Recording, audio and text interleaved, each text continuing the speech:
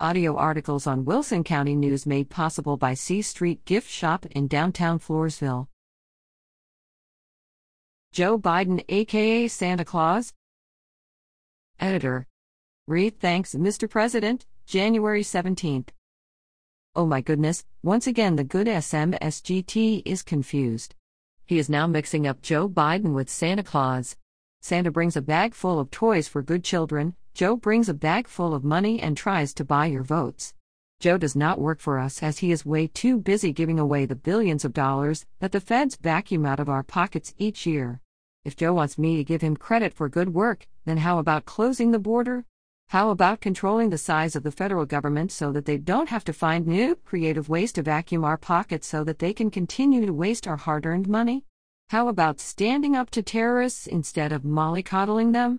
One day the Houthis are terrorists, then they're not, then once again they are. Same with Hamas, same with Putin, same with Xi. Oh, and one other big difference between Santa Claus and Joe Biden: Santa doesn't expect a kickback. Dave May, Floresville.